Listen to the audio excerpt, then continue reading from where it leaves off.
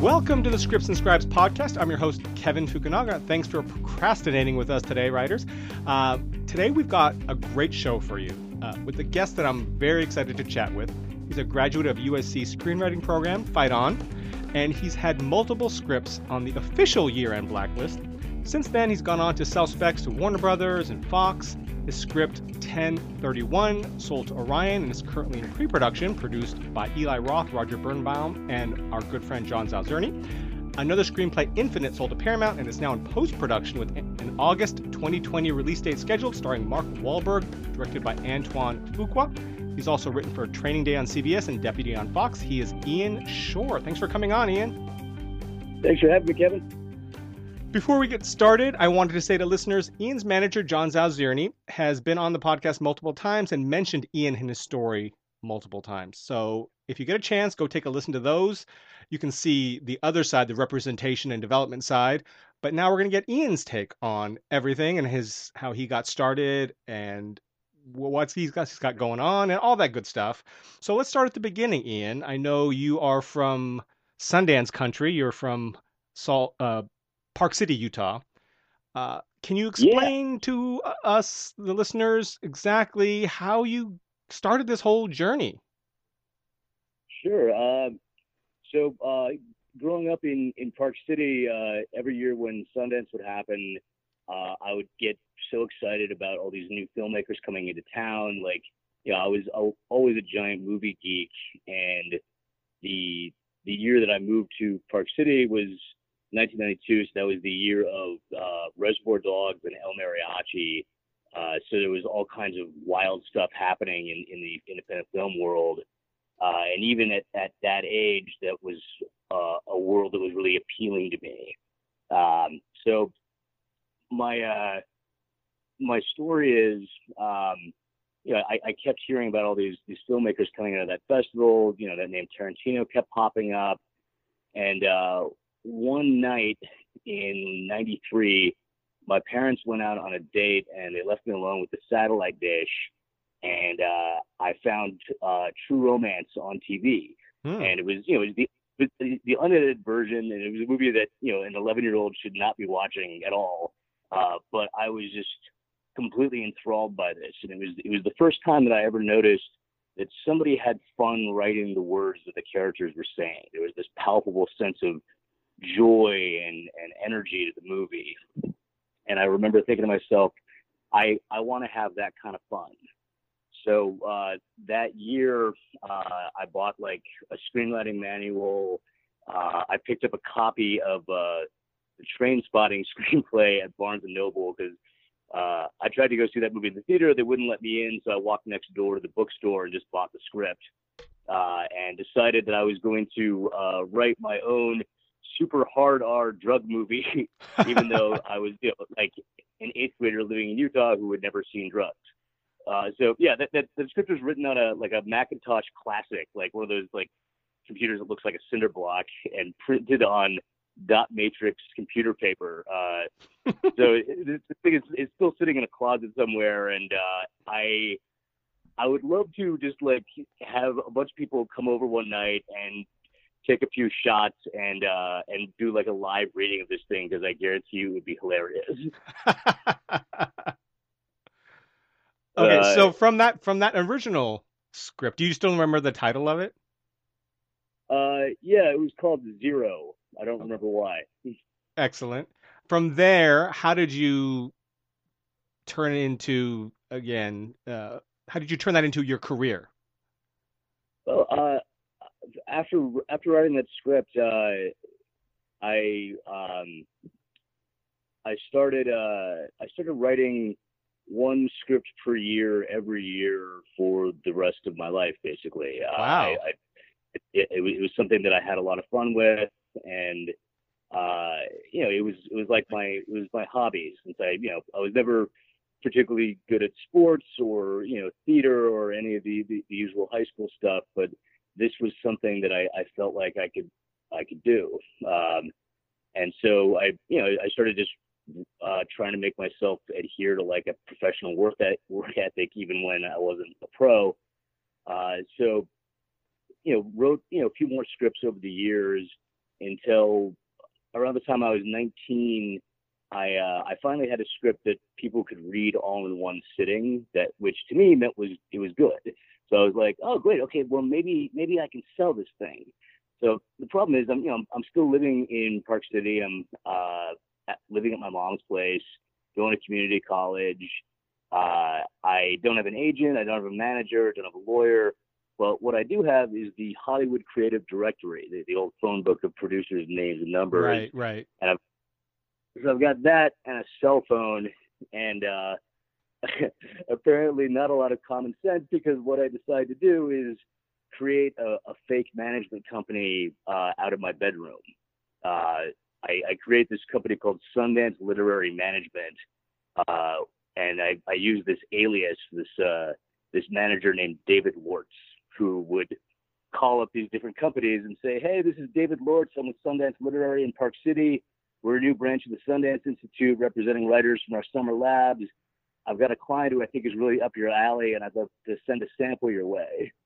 So that was how I got my first meetings. This is how I got my first meetings. And I would producers would call David back and be like, hey, we like this. We want to meet with Ian. And I'd be like, all right, well, Ian will be there, next week. And so I would fly out to these meetings and just sweat the whole time, praying that they didn't recognize my voice. Right, right. So what eventually happened was a producer offered like a $1 option on the script, which, for me at that age, I'm like, hey, that's cash money. That's $1 I didn't have before. Like, I think I'm a professional now. So I decided to have my manager start calling agents to see if I could get real representation. Right. So through some phone kung fu, I wound up on the phone at William Morris with an agent from Spike Lee's team, and I'm giving him the whole Sundance literary spiel, and he stops me and he's like, hey, wait, just, I've been telling you guys at Sundance to do this for years. Just start your own shingle, represent your own writers. Okay, anybody who doesn't have LA agency representation, I want you to overnight me their scripts. Like, here's my FedEx number, put it on my tab, get me what you got. So I hung up and I was like, fuck, I got to get more clients. So I started calling my high school buddies, being like, hey, you wrote a script one time, right? Good, give it to me. So I took this stack of terrible screenplays written by teenagers and my terrible screenplay on top of it, mailed it off to this dude. And that was on a Friday. Monday morning rolls around, and I get this call on my cell phone from a Utah number. So I don't answer it as David. I just say hello. And they say, is David Lortz there? And I say, speaking. And they say, hi, David, this is the Sundance Institute. Apparently you've been fraudulently impersonating our company. So I like click, just hang up on him, turn the phone off, stick it in my backpack, ride my bicycle to community college, and just sit there just like sweating all day long, be like, oh man, I'm so hosed. Come out at the end of the day and turn the phone back on. There's 4 messages from Sundance that I just delete without listening to. I come home and I find in David's email box this cease and desist letter from Sundance's lawyers threatening to sue me if I, don't stop. So I decided I was just going to quit the management game and focus on writing. But what's wild is a few years later, when I graduated film school and started my career for real, I would occasionally sit down on general meetings with people that David had talked to back in the day on the phone. So I'd be like, you don't know me, but we have spoken before. Do you tell them the whole story at that point? I tell them the whole story. That is brilliant. It was something that would be very hard to get away with now, because this was in the early days of the internet, and now you'd have to create your own website and your own email account, and you'd essentially have to really create your own management company now. Right. This was like the last time you could really get away with that. That's so funny. That's gold. I mean, that's hysterical. And okay, so after this fake management company and you went to film school at USC in the screenwriting program. How did you take that to getting actual representation? Like, how did you get actual representation after the Sundance Literary Institute? After I stopped representing myself. Right. Um, so yeah, so eventually after like doing some community college and doing some traveling, was able to beef up my portfolio enough that I could get into film school. So went to USC and spent the 4 years there just trying to crank out enough scripts that like I could have something that just felt undeniable by the time I graduated. Mm-hmm. It was like sheer repetition. I was probably writing 3 scripts a year when I was in there. So when I graduated, they did this thing called First Pitch, where they let all the graduating screenwriters loose in the ballroom of the Four Seasons with a bunch of agents and managers and producers at different tables. It's kind of like speed dating. You're doing like little 5-minute pitches at different tables. So I'm pitching my senior thesis script, which was a movie called Exempt, that was about a bunch of teenagers with diplomatic immunity who can't get arrested for anything, so they get into all kinds of insane trouble. Mm-hmm.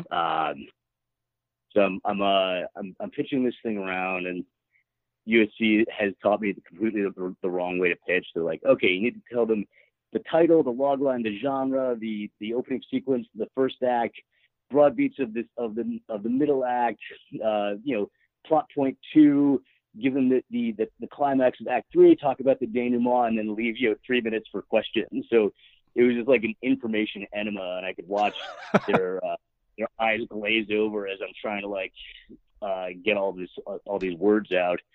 So finally, after bombing at a few tables, I sit down across from this woman named Langley Pereira from Benderspank, and just something. I could tell that she's kind of bored and not really feeling the event. And some part of my brain was just like, you can't bomb in front of this woman. Right. So I said, like, okay, I don't want to give you the full movie. I just want to tell you the opening scene, and if you like it, then we'll talk. So I pictured the opening scene, which is a bunch of teenagers high on liquid MDMA going joyriding in a cop car. And it's them getting their tires shot out and getting held at gunpoint. And the twist is that none of them are going to jail tonight. Nobody's getting arrested. Nobody's even getting handcuffed. And the question is why? So off of that pitch, she read the scripts like that night. The next day, or a couple days after that, had a meeting with her and the Benderspank team, signed with them in the room. And then within about a month of graduation, we took that script out and sold it to Overture back when they still existed. Mm-hmm. So that at that point, I was basically off to the races. Like off of that sale, I signed with an agent at CAA. I spent the next couple of years doing sub spec work, chasing some assignments. It was funny that like around that time that I broke in, within a year of my career starting, the WGA went on strike and the economy collapsed. Right. So it was a really rough time to break in. But once I got through that, it felt like the hardest thing that could have happened in my career had already happened at that point. The hardest obstacle to get over. Right.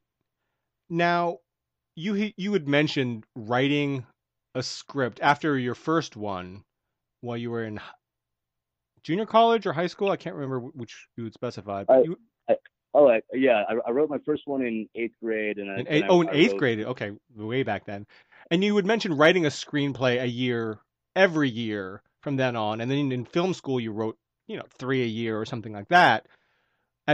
And then you had, in that pitch fest, the first pitch, you met the rep from Benderspank and sold, on a script, and they sold it. How many scripts had you written to that point? Because a lot of writers like to think their first script or their second script, that's the one. How many scripts had you written to that point when you actually were signed, working, paid writer? I'd probably written 20 scripts by that point. Wow. Uh, Right. and most of them were god awful. A couple of them were readable, and then finally, that last year of college, I wrote one that people couldn't say no to. I could tell that something had changed with that particular script because I noticed that people would read it and start thinking selfishly. They'd be sort of thinking like, maybe I could benefit from being involved with this project. Right. And when you say something had changed, what was it that had changed?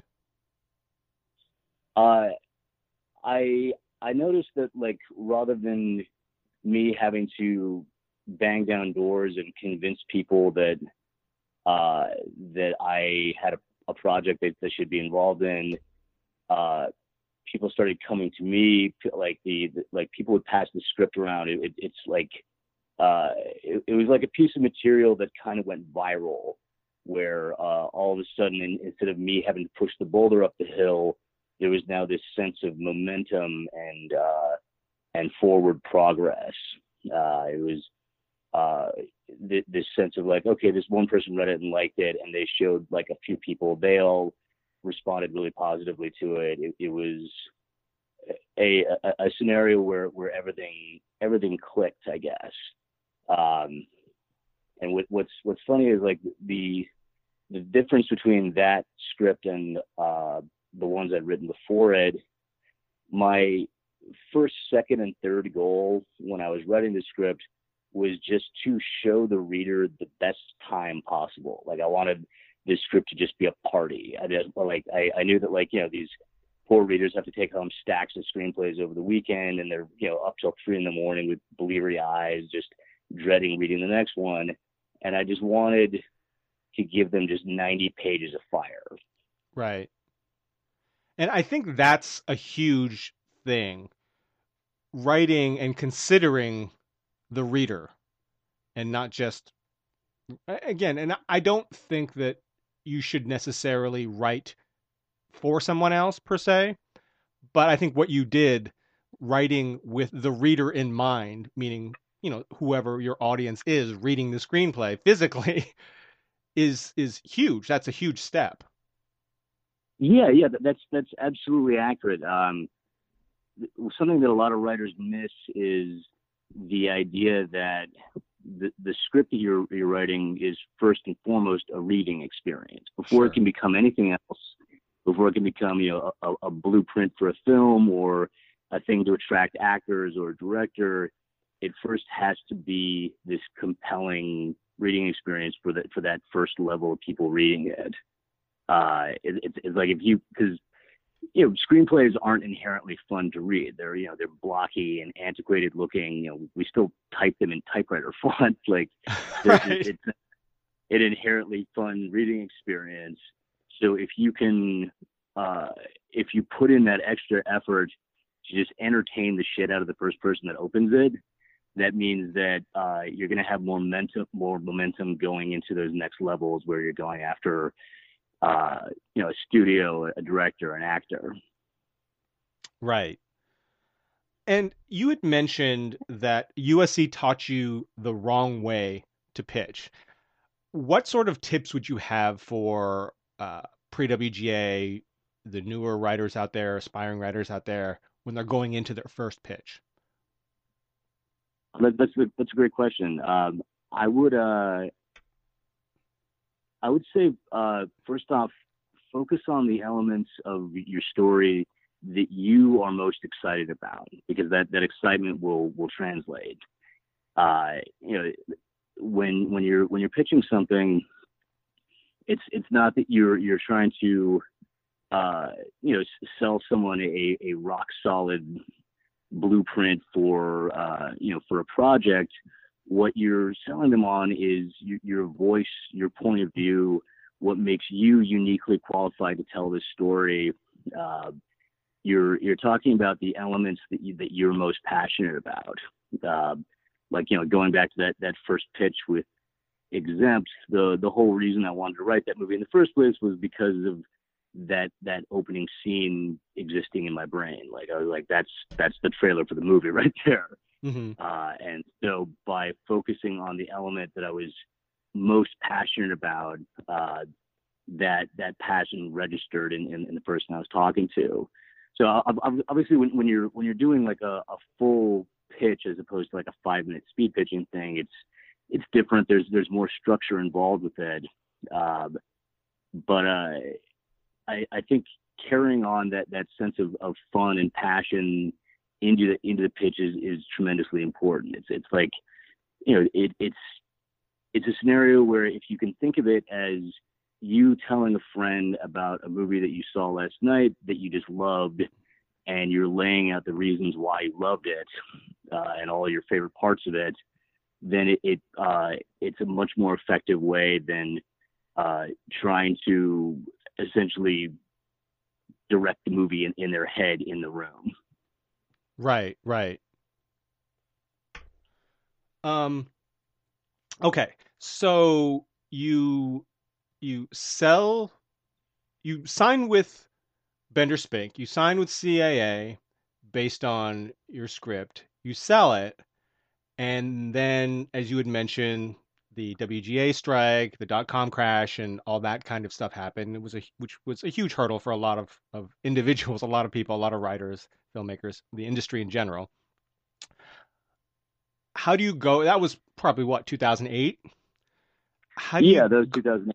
How do you go from that to now? Again, having sold multiple scripts, having a film that's in post-production at Paramount with Mark Wahlberg starring, Antoine Fuqua. You've written on a couple TV series. You've sold multiple other scripts, including, a couple in pre-production.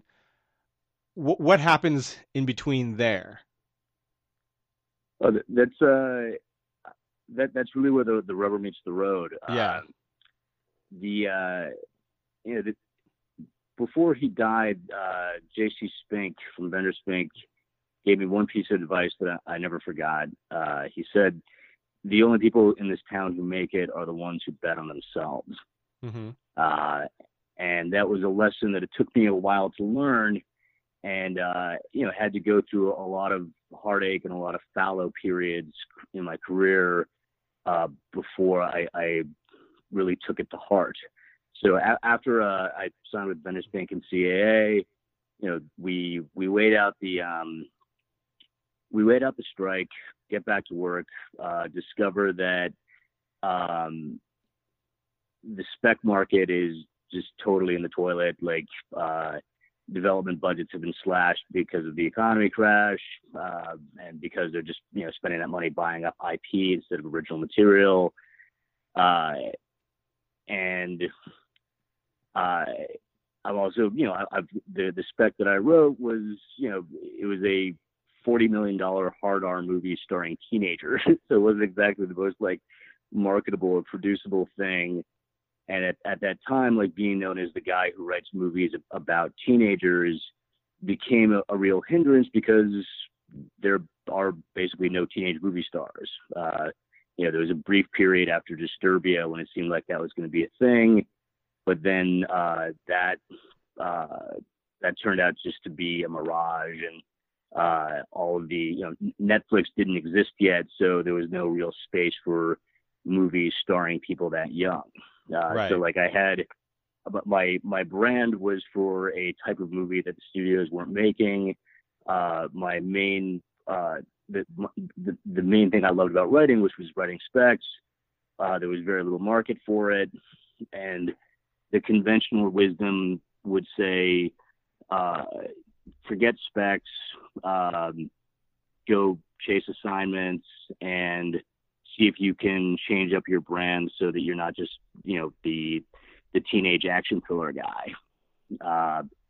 So I spent the following year or so chasing after God knows how many different assignments at God knows how many different studios, going out on tons and tons of pitches for projects that were basically half dead and being done as cattle calls by the studio, where they're hearing, 30 different writers bringing in pitches. Right. I think it's telling that everything that I pitched on back then never got made. Right. Like I didn't get those jobs. Eventually, some writer did, but the movies at that point were they started off with one foot in the grave and stayed there. Uh, Right.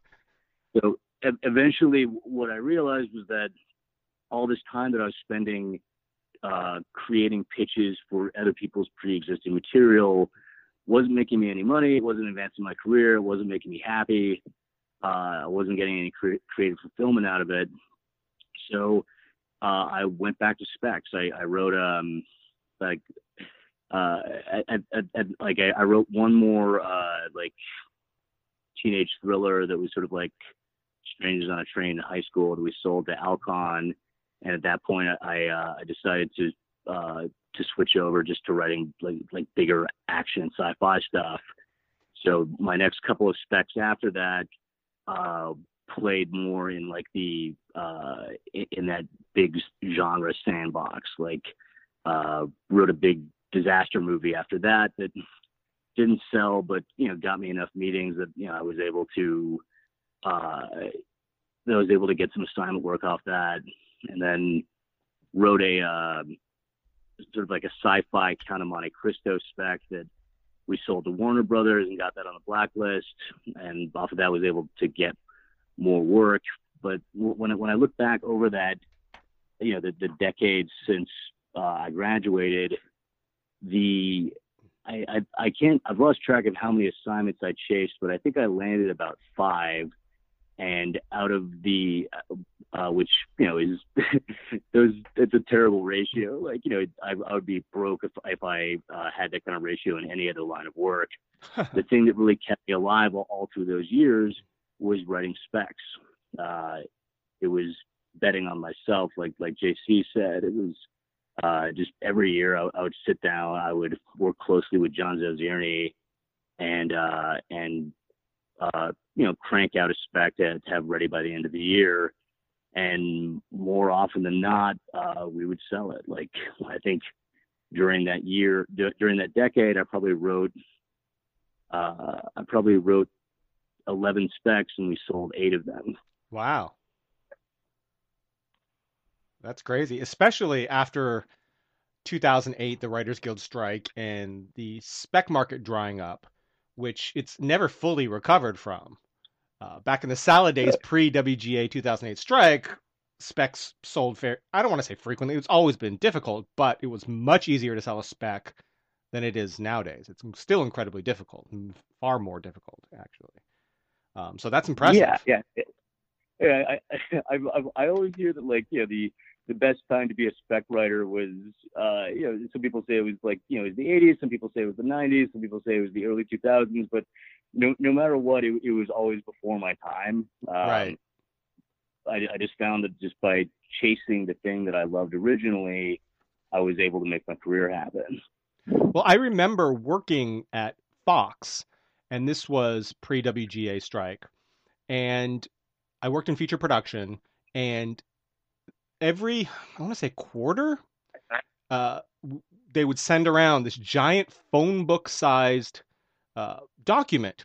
And each page, single sided, like if you flipped over, it was a different project on the other side, was all material, spec scripts, manuscripts, whatever it was, that the studio or some production company on the studio had bought.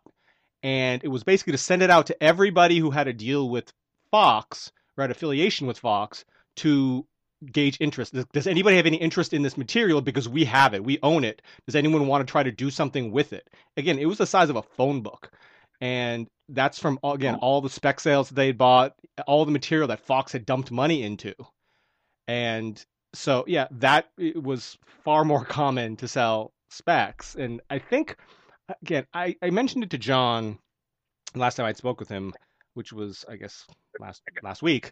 And somebody had written, and I didn't verify the fact, but that in 2019, there were 40, again, this is reported because I'm sure there's lots of sales that aren't reported, but still, in 2019, there were 40 listed spec sales. They're probably double or triple that, but still, that's far, far fewer than there were even a few years ago. So, anyway. So to Yeah, sell as it's many it's as you a have in the short period of, after the 2008 strike is pretty darn impressive. it's yeah, it's an insanely competitive market. You're what I've discovered is that you have to be so targeted in what you write if you're gonna write specs, just because every studio is looking for a reason to say no. And if you just look at it from a financial standpoint, it's understandable why they want to do that, because uh, if you look at the movies that are making money, things that are based on spec material are way down on that list. Mm-hmm. There's definitely a hunger for it from the audience. Like, people, I think, are still hungry to see original stories told. But for the studios, they see that as a gigantic risk. So, Right. part of your job as a spec writer is just to remove all of their reasons to say no. Basically, give them the case of FOMO, where they're afraid of being the person that said no to this thing that turned out to be amazing. Sure. And well, because a lot of the no's come from protecting their job as well.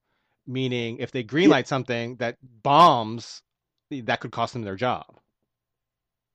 Oh, absolutely. And that's part of the reason why, even as I was selling specs, a lot of this stuff, most of it wound up never getting made, because I was writing things that were wildly expensive, that would cost like the amount of a Marvel movie, but they're not Marvel brand. Right. So like it's stuff that, like, almost that is not being done anymore. Those were the stories that were exciting to me. Like, I'd always been in love with those big actiony popcorn tentpole movies, and by writing those on spec, yeah, they might sell, but the studio taking that kind of $100 million plus risk on something rarely ever happens. So what I discovered is that when I would write stuff that was on the cheaper side, a lot of the times that would be the stuff that would get made. Like, it's much easier to get a studio to say yes to, like, a $5 million movie, a $2 million movie, than it is to a $150 million extravaganza. Right. Without an IP. Right, Right. exactly. Um, and specs do still sell, obviously, and it's important for writers to write them, even to for try to sell, obviously, but also as a writing sample. But and you've experienced this, as have I, the OWA, the open writing assignment, is how a lot of writers, feature writers especially, make their living. You called it a cattle call. I've heard it called beauty pageants, but assignment chasing. Can you Yeah. explain what that process is like? Well, I should make a differentiation here, that there are open writing assignments that aren't necessarily cattle calls, where the studio is being Sure. more targeted in who they reach out to. And this is this is why it's important to have an agent that you trust, because you can ask them, like, okay, how many other people are going after this thing? Like, am I the 30th guy in line, or are they going after, like, 4 people? Right, right. Uh, But I think a so lot of our listeners would fall into the category of, you know, show me a bunch of quote unquote cheap, young, new, hot writers that we can bring in and see what they've got, yeah, kind of thing. if You're in a if you're you're in a breaking different in, ball game now, I'm sure, but yeah. If you're breaking in, like, if your career is on the come up, then yeah, you're going to be going out on a lot of these cattle calls. So in terms of that process, um, the the thing that I learned is that you really need to be a sniper as opposed to a shotgun guy. And by that, I mean, when I first signed with my agency and they were sending me out on, like, a different OWA every couple of weeks, I was just saying yes to everything because I was, like, desperate to make some money. Um, It didn't matter if I particularly liked the project or the genre, or if I felt like I was right for it, or if I could see the movie in my head, or if I thought there was even a movie there. It was just a job opportunity, and I was, basically just doing spray and pray. I was like trying to go after everything, throw everything at the wall, and just see what would stick. And turned out that nothing did. Right. All those assignments I chased that year, I didn't get any of them. So what I learned from that was, when I was more targeted and specific in what type of assignments I would chase after, then those were the jobs I would typically land. Like, I guess the protocol for me was, I would ask myself, okay, can I see this whole movie in my head? When I hear this concept, can I picture what the three acts are? Like, am I going to get lost in the woods in this and just try to bullshit my way through the pitch? Or do I actually see the foundation of the story here? Like, does the car have an engine? And if the answer is yes, and if it's a piece of material that I get excited about, then I'll chase the assignment. Because if it's not something you are super stoked on, that means that you're going to spend months convincing the studio to hire you, because it takes forever to even get the job. You have to do the song and dance up through multiple levels of people who could potentially say no and make all of that time worth nothing. And then if you make it through all that and get the job, then you are stuck writing something that you're not passionate about for the next few months, and or potentially a year, potentially longer, and it sucks all the joy out of writing. It's like when people talk about hack work, that's what I think of. It's a job that your heart is not in, that you are doing for mercenary reasons. Right. So like, I found that, like, if I hear about a concept that I think is really cool, a property I really love, and I can see the movie in my head, then that's the one I say yes to. Right. That's actually great advice. That's the one I focus on. Right. No, that's actually great advice, and I think that that's something that writers really, because when you are starting out, every opportunity, every OWA that comes your way sounds like a job opportunity, and it technically, I guess, in theory is, but you have to, as a writer, invest a substantial amount of time, days, maybe even weeks, on breaking this idea down. Sometimes it's a script and they want you to rewrite it, and so you got to come back with your pitch of what you would change, whatever, or it's just an article in a magazine or just an idea they had, but you have to develop an idea and come back and pitch it to them, and that's not necessarily easy, especially if you're not sold on it. You just want to go out for the job. So spending your time focusing on what you truly believe in is, one, economical in terms of your time because it is very limited, but two, it's going to be better because you're passionate about it or you believe in it. So no, that's fantastic, and that's something that I think a lot of newer writers, or a lot of pre-WGA writers may not have, I should say, considered, and I think that that's great. Well, yeah, it's a question you have to ask yourself before you go after any assignment: is my time best spent chasing this thing compared to, say, developing my own piece of original material? Like which one is going to benefit my career more? Right. Because if you're a particularly fast writer, you could potentially write your own screenplay in the time that it takes you to land an OWA job. Right. But I think a lot of newer writers think that it's an opportunity and I can't pass it up because I don't know when the next one's going to come along, not realizing, like you said, you could use that time elsewhere, writing a new spec, which may or may not sell, but maybe that will lead to a job where you get hired. You know what I mean? It's something that spending your time on writing things that you believe in versus just taking even though it's an opportunity, it's opportunity in quotes, I guess, that you're still going to spend a lot of time and effort and brain power working on, a lot of bandwidth. Yeah, it's hard advice to take because when you're first breaking in and you are hungry for that next paycheck, you're operating from a place of scarcity, and uh, your odds of getting a job and your odds of doing great work are so much better if you psychologically are operating from a place of abundance. Right. And it's hard to bet when you don't have shit. So uh, just by focusing on the stuff that you love and that you are confident that you can knock out of the park, it means that you're not wasting your time. Right. Now, we've heard little bits and pieces and from John Zalzerni's perspective on how Infinite was developed. But maybe you can explain your experience with Infinite, your film that's going to be coming out August 2020 from Paramount. Again, Mark Wahlberg, Antoine Fuqua, who's brilliant. How was that?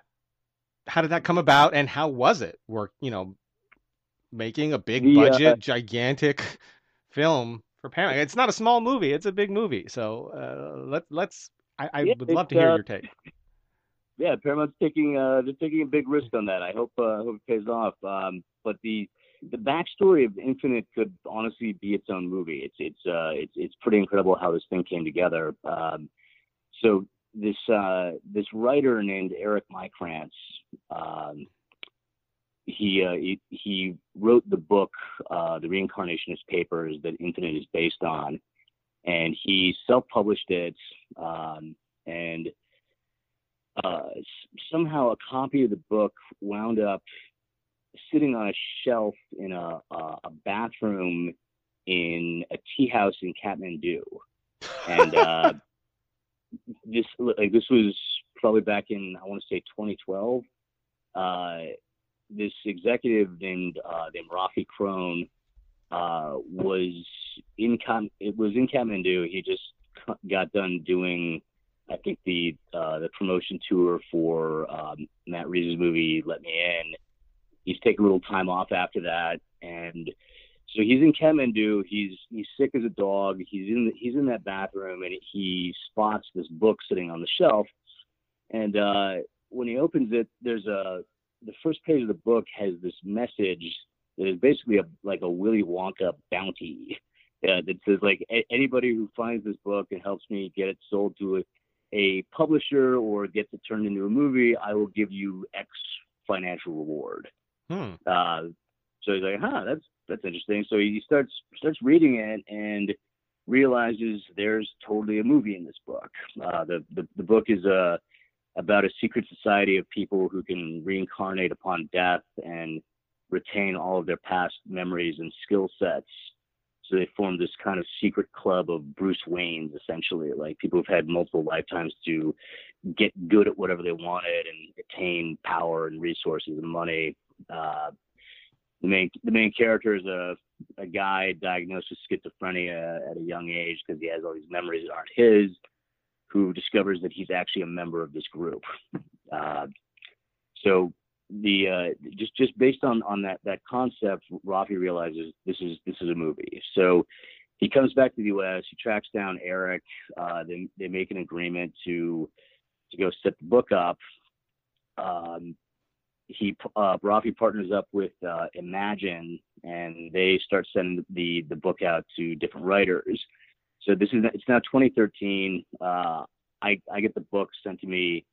I start reading it, and I'm like, holy shit, this is so damn cool. This is like the Matrix. Like, I 100% see what this movie is. I'm so excited to write this. Like, it lit up all the pleasure centers in my head. Like it had everything that I love in movies. It had, like, opportunities for incredible action and this wild world building and wish fulfillment, and it was everything that I could want in a summer blockbuster. So I go into to Imagine, and I pitch them my version of it, and they don't go for it. They're like, okay, so you're pitching us The Matrix, but what we want is like the Harry Potter version. And so I was What? like, all right, well, just go with God. So I was so bummed out after that. Like, like every writer has like the one that got away, and this was that for me. Like I was still thinking about the thing a year later. Uh, so what happened was they apparently didn't find a take that they liked, uh, and Imagine dropped off, uh, and uh, Rafi remembered liking my pitch for it, so he got in touch with John Zazirny and said, like, do you think Ian would want to just adapt the book on spec?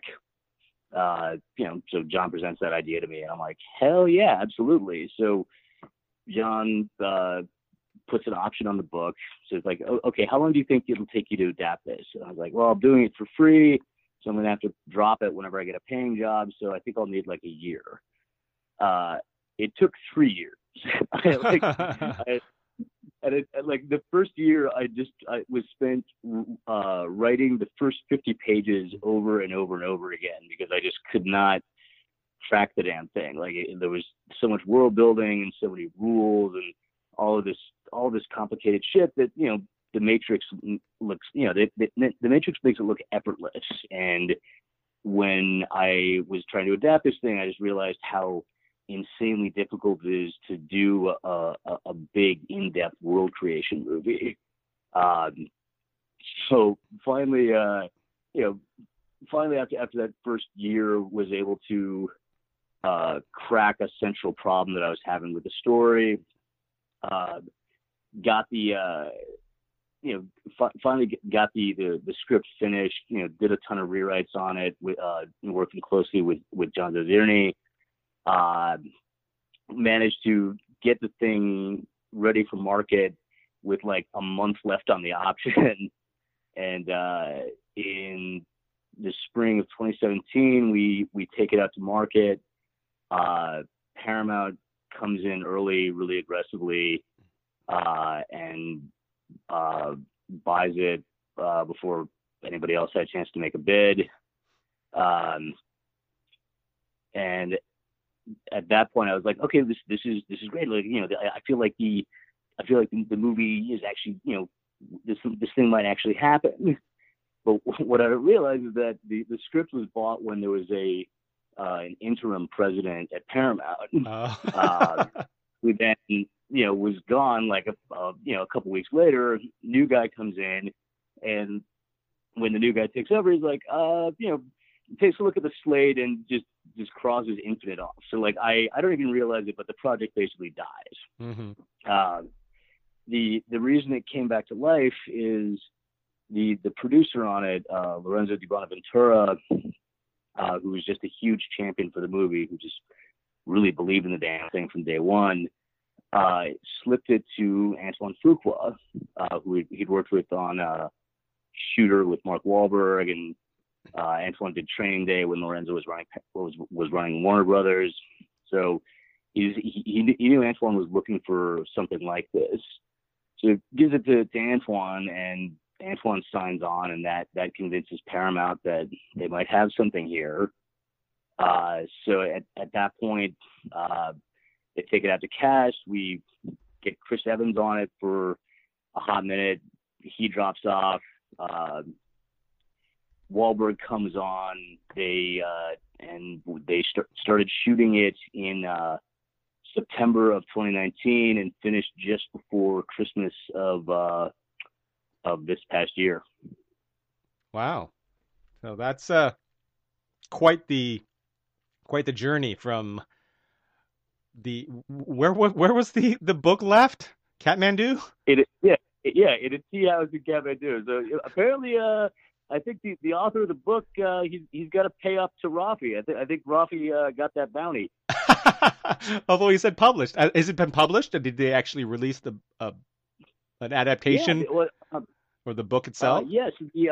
Off of the movie getting made, I believe the author of the book got an agent. I believe he got a publishing deal. The book's coming out, getting re-released in conjunction with the movie. So it's been a pretty wild ride for everybody involved. Wow, I did say. I guess he has earned it. That's pretty amazing. How did the book get to Kathmandu? Do you know? Nobody knows.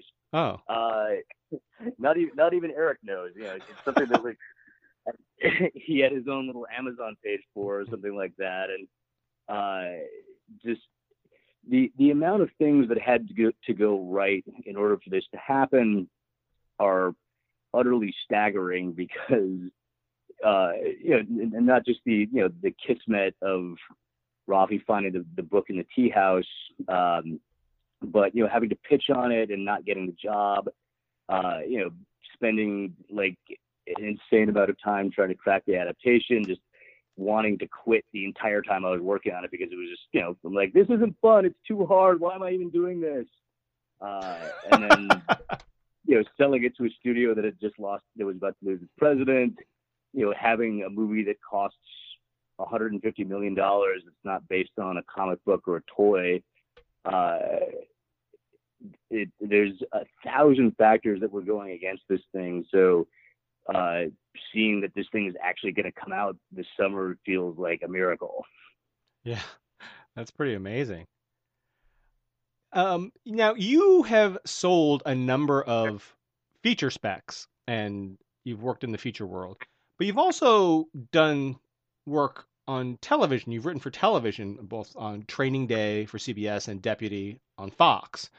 How did you make that transition, and how do you see yourself? And I know there are writers who do both, but I think it's far less frequent for it to happen on a regular basis. That's a great question, and the answer is I the answer is I wish that I had played it smarter back in film school or when I was younger, because the majority of working writers work in TV, and the especially now. The focus absolutely now. Like there's I'm not sure what the stats are, but there's something like quadruple the number of employed writers working on shows as opposed to movies. Mm-hmm. Like when I was in film school, we hadn't quite hit like peak TV yet. Like this is back in 2006, 2007. So there was Lost, The Shield, like The Sopranos had already come and gone. But we hadn't hit Breaking Bad and Mad Men. TV wasn't super cool yet. Right. So and so a lot of the focus in my school was just on features, and I just figured why would I want to get up and go to an office every day to crank out some crappy network show? There wasn't the assumption was that movies were the place to be. And then once I graduate and discover that the studios really aren't buying that much original content, and everybody who wants to tell original stories is going over to TV. By the time I had that realization of maybe I should be focusing on that, the market was completely different. It was this world where everybody across the entire spectrum of screenwriters was trying to work in television. Everybody had pitches, everybody had pilots, everybody had spec episodes. I was like the last guy in at the party. To this day, I still haven't sold any TV show pitches that I've taken out. It's a completely different world from features. So with television, I was able to work on those shows because of a relationship from the feature world. Jen Zazirny and I have a mutual friend, Will Bell, super talented writer who wrote Aquaman, Gangster Squad, did a draft of Justice League. He's one of my favorite writers on the planet. The guy's just insanely readable. He had sold a TV version of Training Day to CBS that went to series, and when he was staffing up his writer's room, he asked me if I wanted to come work with him. And a similar thing happened with his show Deputy over on Fox. So it was a scenario where even though I've sold lots of stuff on the feature side and had some stuff made, in TV, like that really doesn't mean jack shit. Like it doesn't make them necessarily more eager to hire you. So it was, just thankfully because I had that relationship with Will that I went to work on those shows. Right, which is what we talk about a lot on the podcast in terms of television writing. The the old saying is it's not what you know, it's who you know in terms of the entertainment industry, which definitely applies to features, but it applies a lot more to television. A good majority of jobs are given to people the showrunner knows or has a relationship with. Not all, but a majority. Yeah, that is 100% true, and even more so now that there's all of this stuff happening with the ATA. Right, the WGATA thing. Yeah, like agents are much more plugged into the TV world than a lot of managers are. And so back when writers had agents, you had somebody on your team that was banging on doors and stumping for you and, hectoring different shows to give you a chance. You had somebody advocating on your behalf. And now that the writers don't have agents, it means that they really have to lean on their own relationships a lot more to get staffed. Right. We're running a little short on time, but I would be remiss if I didn't at least talk to you about a very important topic that John Zanzerni had mentioned to me, and I told him I was going to bring it up on the podcast. What is your relationship with DJ Bam Boom, and how did this come about? Of course, John would bring that up. He takes sadistic pleasure in mocking my hobbies. So my side hustle is in music. I started DJing a few years ago at Burning Man, and I grew up listening to a lot of electronic music. Grew up going to a lot of raves. I was always fascinated by that culture and that technology, and just decided wanted to give it a shot myself. So when I'm not writing, I play at some festivals. I play at the Burn. I play for a couple of clubs in LA. I'm teaching myself how to produce music, like on Ableton. It's something that scratches a really particular itch for me, because with writing, I might work on something for years and never get to see it on a screen. Like I don't get to see the result of my work. Mm-hmm. Whereas if I'm DJing in the booth in front of a crowd, I can instantly see the result of my work. I can see, like, okay, if I mix in this track here and bring up this energy, I can see the crowd affected by that. And as opposed to, waiting months or years or possibly never to see the result of what I'm trying to do, I get to see it in real time happening. Right. And that's there's something really thrilling about that. And I think that's also a good point. I was going to ask you, how do you find time to DJ when I'm sure your slate is very full with different projects, but then every writer should have some sort of other outlet to take you away from sitting in front of your computer or sitting somewhere ruminating about how to fix problems, because oftentimes you find the solution when you're not looking for them, when they're in the back of your head, not in the front of your head. So, I mean, I don't know if that is some sort of catharsis for you or if that helps in your thought process, but I think that's a valuable thing as well. Oh, absolutely. So many writers talk about how they get their best ideas in the shower. Right. And the reason for that is when you are doing something that requires a little bit of attention but not a lot, it allows your subconscious mind to do some of the work for you. So, when you're in the shower, you're not necessarily thinking about your script. You're just thinking about, you're washing your hair. But subconsciously, your brain is going to work and coming up with ideas. So for me, like, if I am stuck on a story point I'll take my iPhone, which has a little DJ program on it, and my headphones. I'll start walking around my neighborhood, just mixing between tracks on my phone, figuring out how to put songs together, which takes a little bit of concentration, but not a lot. And it means that I'm not focusing on the story that I was just working on. But somehow by focusing on this other thing, the ideas will start to come to me.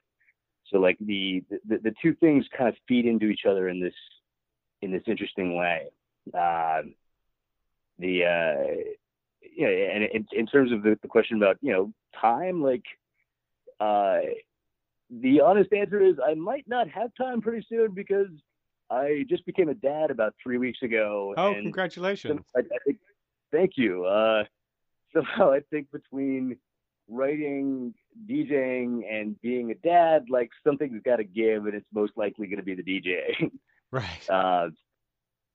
But it just having some little creative outlet like that that allows you to engage with your subconscious, I think it's incredibly valuable for any writer to have.